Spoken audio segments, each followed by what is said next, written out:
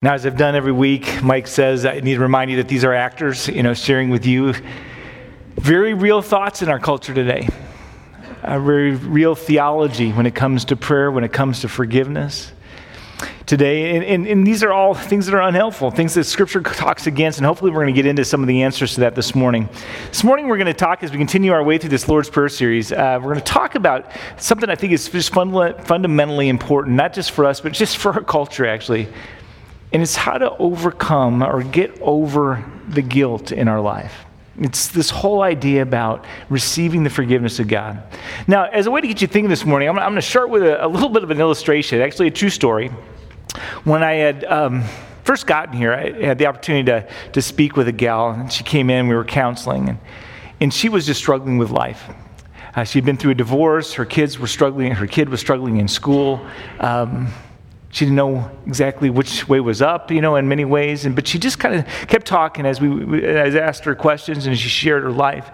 She said she'd had a hard time moving on from her ex and just found herself still kind of connected to their family in different ways and just hadn't really dated, hadn't really been able to find someone, hadn't really been able to invest in others, and was dealing with this incredible loneliness in her life. And then her son was not just kind of going through the grief of the divorce, but just struggling in his behavior, struggling in his school, struggling in every possible different way. And we kept talking about the 57-minute mark, which is where you get to a lot of real stuff in counseling, it seems, in an hour. And she started sharing this. She said, well, I guess I should tell you that I'm still sleeping with my ex, who's now in his own marriage with his own family. And my son knows. Maybe that's kind of complicating this too. And I said, you know what? I'm so glad you shared that today.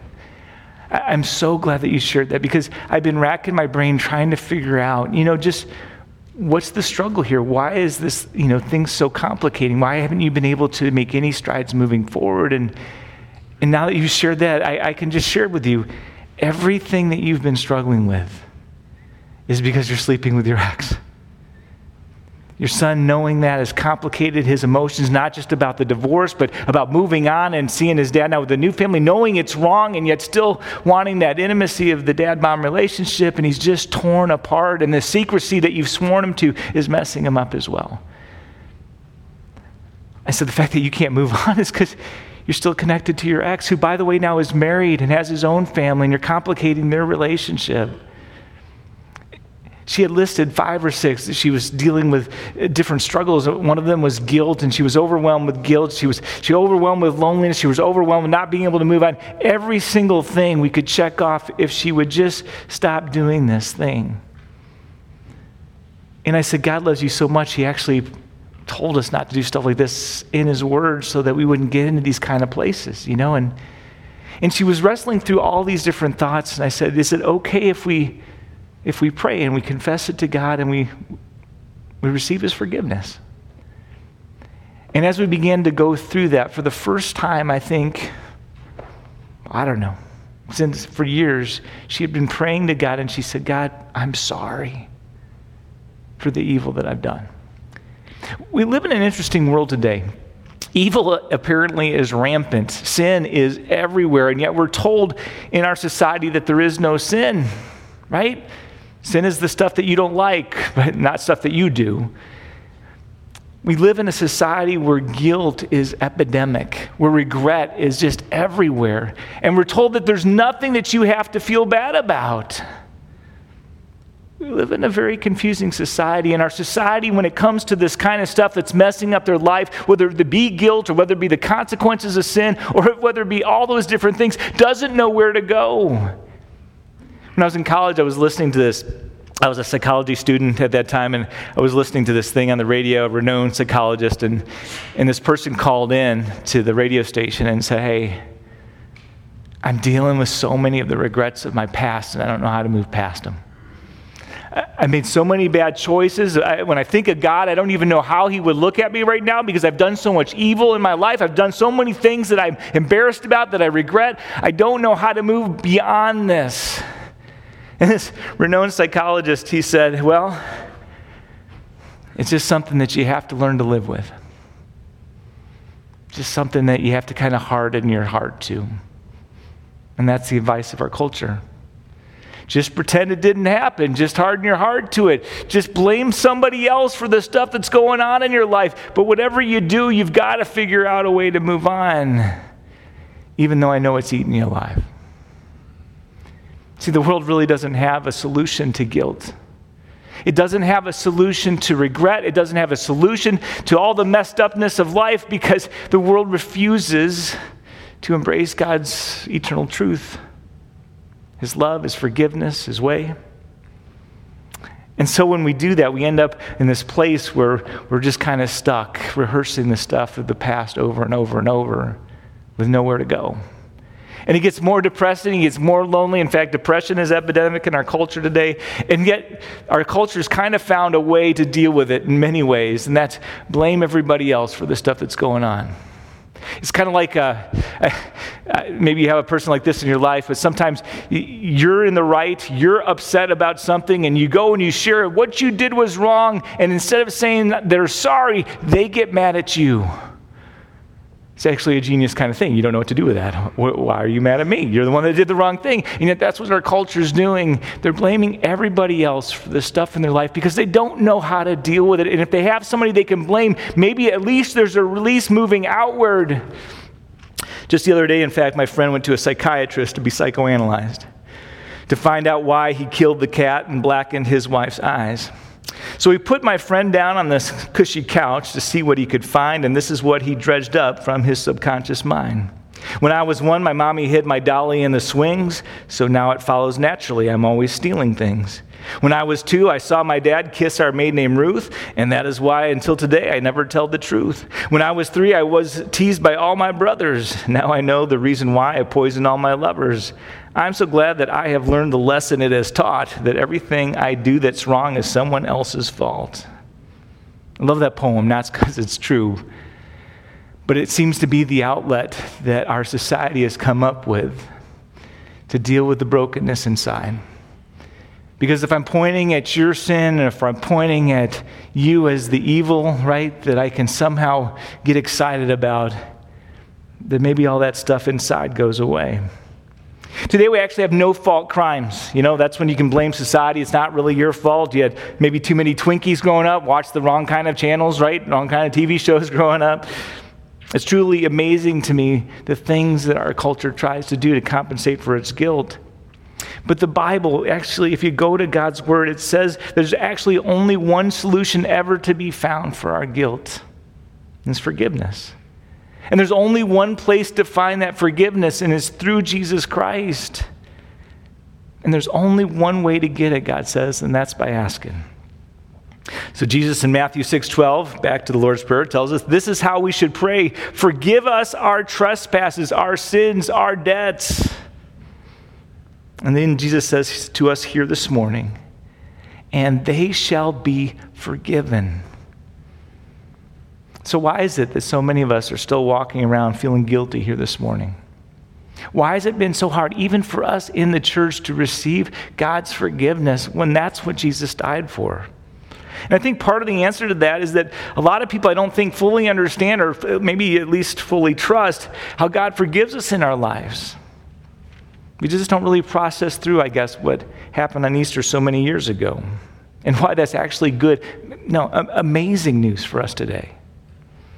Because if we actually believed and we actually understood that God says you wouldn't feel guilty anymore.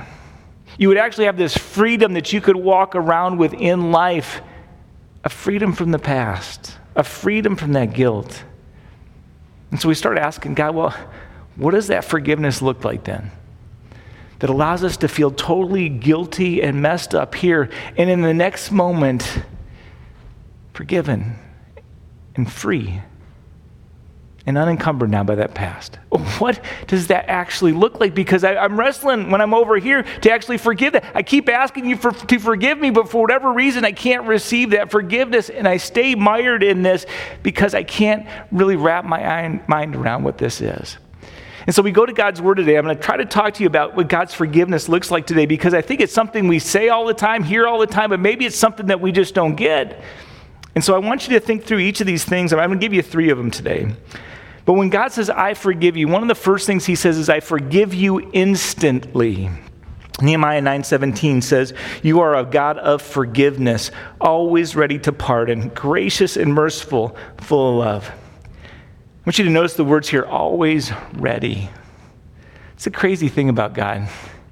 No matter what we've done, no matter what we've said, no matter where we are in life, the brokenness that we've brought upon ourselves, whatever the deal, God's always ready to forgive you. There's nothing you can do to out-sin his grace. And when he does, he forgives you instantly and immediately and without delay, which is, I think, truly amazing because it just means this, that God's always more ready to forgive you than you are to ask him for your forgiveness. He's always ready. And I think we struggle with that because it's a lot different than the way we experience it here on earth. We don't experience that kind of forgiveness from humans most of the time because, to be honest, when we experience forgiveness here, most of the time, right, we like people to suffer just a little bit before we give them the total forgiveness. We'll say, well, we'll forgive you, but we'd like to hold just a little bit of it back. For example, when I was younger, I know this is going to be hard for you to imagine, but every once in a while I'd upset my sister for whatever reason, right? And in our family, what was important to my parents and what's important for my kids not to is when you upset your sister is you go and you apologize. So I would go and I'd say, sorry, sis, I'm so sorry for what I've done. Will you forgive me? And she said something like this, I'll think about it. I said, I'm sorry. What are you thinking about? I'm thinking you need to suffer a little bit more. Thinking you need to grovel a little bit more. I think I'm going to give it a little bit more time, right? So I can rub it in a little bit. And then I'll forgive you. That's what I'm thinking about, is what she's thinking. But you know what? God is never like that. Ever like that. God never waits for you to give you forgiveness. Ever. It's instant. It's immediate. It's the moment you ask, right? It's without delay because we're just not wired to carry around guilt. We don't do it well. It attacks our health in our bodies. It creates all sorts of disease, all sorts of problems. It messes with our psyche, right? It messes with our emotions. It messes with when we're trying to sleep. It messes with just about, we just don't carry guilt well. And if this is all true, and it is, then should a believer ever feel guilty? What do you think? Answer God gives is absolutely, for about 30 seconds. 30 seconds. 30 seconds is about how long it takes for you to admit a sin to God, to confess it to him, ask him to forgive you, and choose to make a change in your life. See, that's also part of asking for forgiveness. You're so horrified by what you've done. You get how it's destroying your life, how it's complicating your life, how you need to change, and you're committing, God, right now I'm going to try everything I can to not do this sin again. It's not, I'm sorry and I plan to do it tomorrow at 2:00. It's, I'm sorry and I'm going to try never to do it again. See, that's part of the attitude of confession. Not just a recognition that it's wrong, but a recognition that you're going to not, with everything in you, not do it again. 30 seconds is about how long that takes. It shouldn't take any longer than that. There's somehow a lie that goes around that says if feeling guilty actually makes me a better person. You think Catholic guilt, you think Lutheran guilt, you think Baptist, we all have it. Guilt, right? Somehow we wear that around like a badge of honor. But it doesn't make anybody feel better. It actually makes them feel more miserable. We're just, again, not designed to carry all that stuff in life. It doesn't make us a better person. Some people's motto is I should always feel guilty about something. And if they don't, they feel guilty about not feeling guilty. I actually saw that in a sitcom the other day. They were talking about stuff, and he says, well, I don't have anything to feel guilty about. Well, I kind of feel guilty about that, and it's just kind of a joke of our culture. But God says forgiveness is yours for the asking. Not only does he want to forgive you, he wants you to feel forgiven. Now, that feeling of forgiveness is important. How many times have you asked God to forgive you for something more than once? Same thing more than once. Why? He forgave you the first time. God doesn't want you just to know that you're forgiven. He wants you also to feel you're forgiven. There should be a tangible freedom that comes when he says, I forgive you. Maybe you had an experience in your life where you actually said, I'm sorry to somebody. Praise be to God that you did that, by the way. That's not a very common thing in our culture. And they said this even more strange thing. They said, I forgive you. And all of a sudden you felt a release. I'll share with you this. I don't mean to make light of addiction in any way, but this is true for me. So somebody asked me before the last service, they said, hey, you played Madden football lately? I have a Madden football addiction. I've been 10 years clean now, back when the Wii was popular, is the last time I played, okay? But the reality, I said, no, I haven't played because I don't deal with it very well. I don't have an off button. I start playing, and then I forget to eat, and then I forget to sleep, and then I forget to hang out with my family, and I forget to go to chores, and I don't have that off button. Now you know how pathetic I am. There you go. But the reality is I struggle with that. So my wife gently, and then not so gently, and then I just had to stop, right? I couldn't keep doing that because she would get frustrated, and then the kids were paying the price. And so I finally have stopped. This has been a while now. It's been great. But when I did stop, I'll tell you, I felt a tangible freedom. To sleep again, to eat again, to reinvest in my family who was no longer mad at me, to get rid of the guilt I felt from continuing to do something I knew they disapproved of. I felt a freedom in life to start living life again. It's like my life had been on pause while I was doing all this destructive stuff, and now I could be free to begin again. There should be a tangible difference when God says, I forgive you. A freedom that he gives to not rehearse the past anymore, to move beyond it, to start tackling your life anew without being manipulated by the past. Forgiveness, God says, is yours for the asking, and he wants you to feel it. God wants you to walk around feeling forgiven all the time. He doesn't want you carrying that load of guilt. It doesn't benefit you. Basically, it mocks what he's done on the cross. I mean, why are his kids carrying around that stuff anyway? And so he tells you it's yours for the asking. I think the greatest tragedy today is that there are millions and millions of people carrying around unnecessary guilt because it's just not necessary. The Bible says that God is merciful and quick to forgive. Another thing that Scripture says, God forgives you completely. Colossians 2, verse 13 and 14, it says, he has forgiven all your sins. He has utterly wiped out the evidence of broken commandments, which always hung over your heads, and has completely annulled it by nailing it to the cross. Why, when Jesus died for all of your sins, which ones did he include then? All of them, right? You can't out-sin his grace. There's nothing that you could have said, done in your life, no place that you've been in your life that is so horrible that God can't forgive. It's amazing. That means not only the ones that I've committed in the past, it means the ones that I'm going to commit this afternoon, it's the ones I'm going to commit tomorrow, next week, next month, next year, all of them. Every sin, failure, mistake, flub, error that you'll ever commit in your life has already been paid for by the cross. Notice again, it says he wiped it out. It's kind of like having a super stain remover, right? It's a mess. You couldn't get it out with just normal detergent, but you put this thing on, and all of a sudden it's absolutely clean. Like brand new. So God says, I don't want this guilt hanging over your heads all the time. And that's huge because we live in a world that doesn't forgive instantly. We don't forgive completely. We actually, if it be told, we kind of forgive partially. Somebody asks us for forgiveness, we say, absolutely, because I'm a believer in Jesus Christ. I forgive you mostly. But I want to reserve part of that and just hold it as a little bit of a grudge so that if we have an argument later on, I can bring it back up, especially if I'm losing because I want to leverage something. And it's why couples, right, even godly couples, and they break rule number 1 when you're arguing in a marriage and they keep bringing up the past as if that's somehow going to help your present.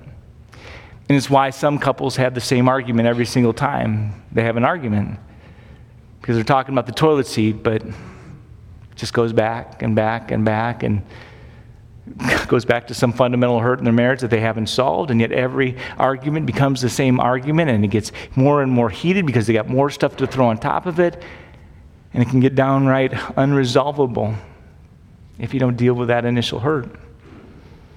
That's why there's so many divorce todays in many ways.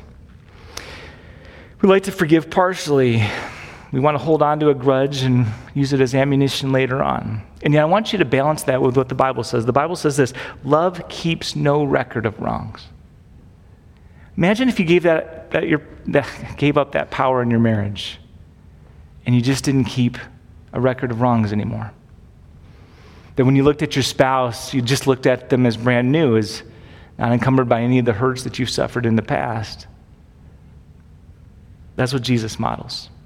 He forgives completely. He remembers our sin no more. Notice, too, it says completely annulled it by nailing it to the cross. Jesus was nailed to the cross so that you could stop nailing yourself to the cross. He was hung up for your hang-ups. You don't have to go around beating yourself up anymore because Jesus paid for it. It's like if I was shoplifting, right? And you came down to the jail because I got arrested and they were giving me this 20-year crime because apparently I shoplifted a lot and I was going to be in jail for 20 years. And you saw me that I was going to be in jail for 20 years. And you went to the people, I guess the jailer, and you said, hey, let me serve his time. And they said, well, but you didn't commit the crime. I know Pastor Mike's guilty. He's always had a problem with this, but I'd like to serve his time anyway. If you get that, you get a sense of what Jesus did for us on the cross. He paid the bill, right? So that not only could he forgive instantly, but that he could forgive completely because there is no bill outstanding on your sin. There is nothing more that is owed because Jesus paid the entire price on that cross. So he can, in every way, forgive you completely and make it as if it's no more. And then he goes on and he gives us this last one. God forgives freely. It's almost kind of too good to be true if you think about it lots of times. In fact, in some ways, it doesn't even sound fair, right? I mean, for me to commit all of these things and go off scot-free, it doesn't seem fair, doesn't make any sense. It's not the way our world works. We deserve to pay for the wrong things that we do. It's only fair, right? And the answer we would give is absolutely. But God says that the bill has already been paid for. 2,000 years ago on a hill called Golgotha, Jesus Christ, God, came to this earth in the form of a man and said, even though I'm sinless, I'm perfect, I'm going to take on the sin of the world and I'm going to pay for it because I'm the only person that's never done anything wrong. And you start asking, well, why would Jesus do that? And the Bible answers that as well, and it's because he loves you. Romans 3, verse 23 and 24, it says, all of us have sinned. Pastor Mike, Billy Graham, we're all messed up. We're all in the same boat. The verse continues, yet now God declares us not guilty of offending him if we trust in Jesus Christ, who always takes away our sins. Now, I want to emphasize that free does not mean inexpensive. It cost God a lot. It cost him himself. The humiliation of coming to this earth, the humiliation and brutality of dying on the cross, the mocking that he received, the pierced hands, the whole gamut from the beginning to the end. But when Jesus died on the cross, the last words he said on the cross were this: it is finished. Arms outstretched, he cried out from the cross, it is finished. And he wasn't saying, I'm finished, right? He's saying, the plan of salvation is finished. The payment for everybody's guilt is finished. I finished what I came to do. And so when Jesus Christ died on the cross, he said, it's finished, paid in full. Which just means if you're walking around right now carrying a bunch of guilt, that's not what God's plan was for you. It's unnecessary because it's already been paid for by Jesus. Which then just leaves us with the hard job of trying to receive it. It is an act of unbelief, distrust, when we continue to come to ask God for forgiveness for the same sin over and over and over. God says, I died on the cross so that you could be forgiven. Please receive that. And then receive the freedom and the joy that comes from that. Please let me loose from the bounds, from all the stuff that you've been dealing with and the pain and the hurt and the frustration. God wants you to be able to live a guilt-free life. And it isn't funny how many people avoid church thinking that if they go, they're going to feel guilty. When church is actually the place that teaches you how to get rid of that guilt in your life. And that's the whole message. That's the gospel. That's the good news. What I'm talking about today is the central message of the whole Bible. God loves you and he forgives you. In Ephesians 2, verse 8 and 9, it says, for it is by God's grace, a free gift, right? You don't deserve it, that you have been saved through faith. It is not your own doing. In other words, you don't work your way into heaven. You can't be good enough to get into heaven. The 10 Commandments, you can't keep them enough. But it's God's gift. Therefore, you have nothing to boast of, since it is not a result of your own effort. It's a free gift. Heard about a little boy in Washington, D.C. He was standing in front of the Washington Monument, and there was a policeman standing by his side. The little boy said, I'd like to buy this. And the policeman thought, well, I'll have a little fun with the boy. And so he says, well, how much you got? Boy said, I got $1.75. Policeman said, ooh, that's just not quite enough. And then he said, hey, you need to understand three things. Number one, you can never afford to buy this monument. It's priceless. You can never afford it. You never will, never could. Two, it's not for sale. And three, if you're an American citizen, it already belongs to you. It belongs to the people. When I heard that, I kind of thought that's the way God's forgiveness is, right? It's priceless. You can never afford to buy God's forgiveness from him. It cost Jesus Christ his life. You can never buy it, ever earn it. It's not for sale, right? And as such, you can't bargain with God. You can't bribe God into forgiving you. There's no amount of money that will force him into forgiving you. But if you're a Christian, a believer, and you've put your trust in what Jesus did, forgiveness is already yours. It belongs to you. It's a free gift.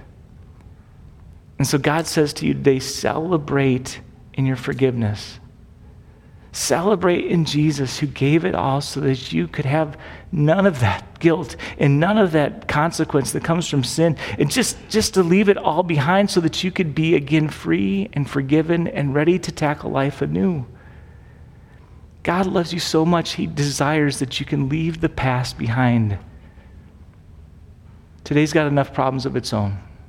Tomorrow's only going to be worse. We need all of our resources and all of our faculty dealing with stuff as it comes.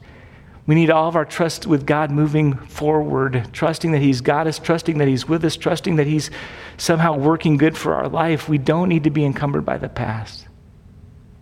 So receive that forgiveness anew. And all God's people said, amen. Let us pray. God, we thank you so much for, again, being able to stop and take a look at this Lord's Prayer. It is in many ways the only prayer you'd ever need if we would simply just stop and pay attention to it. Each one of the phrases, Lord, breathes life into us in different ways. It gives us peace and a knowledge that you're there. It gives us another knowledge that you've got us and that you're working things for our good, that we're forgiven, that you are able. Father, let us resonate in those truths this morning. Let us cling to you. And we pray that in the name of Jesus and all God's people said, amen.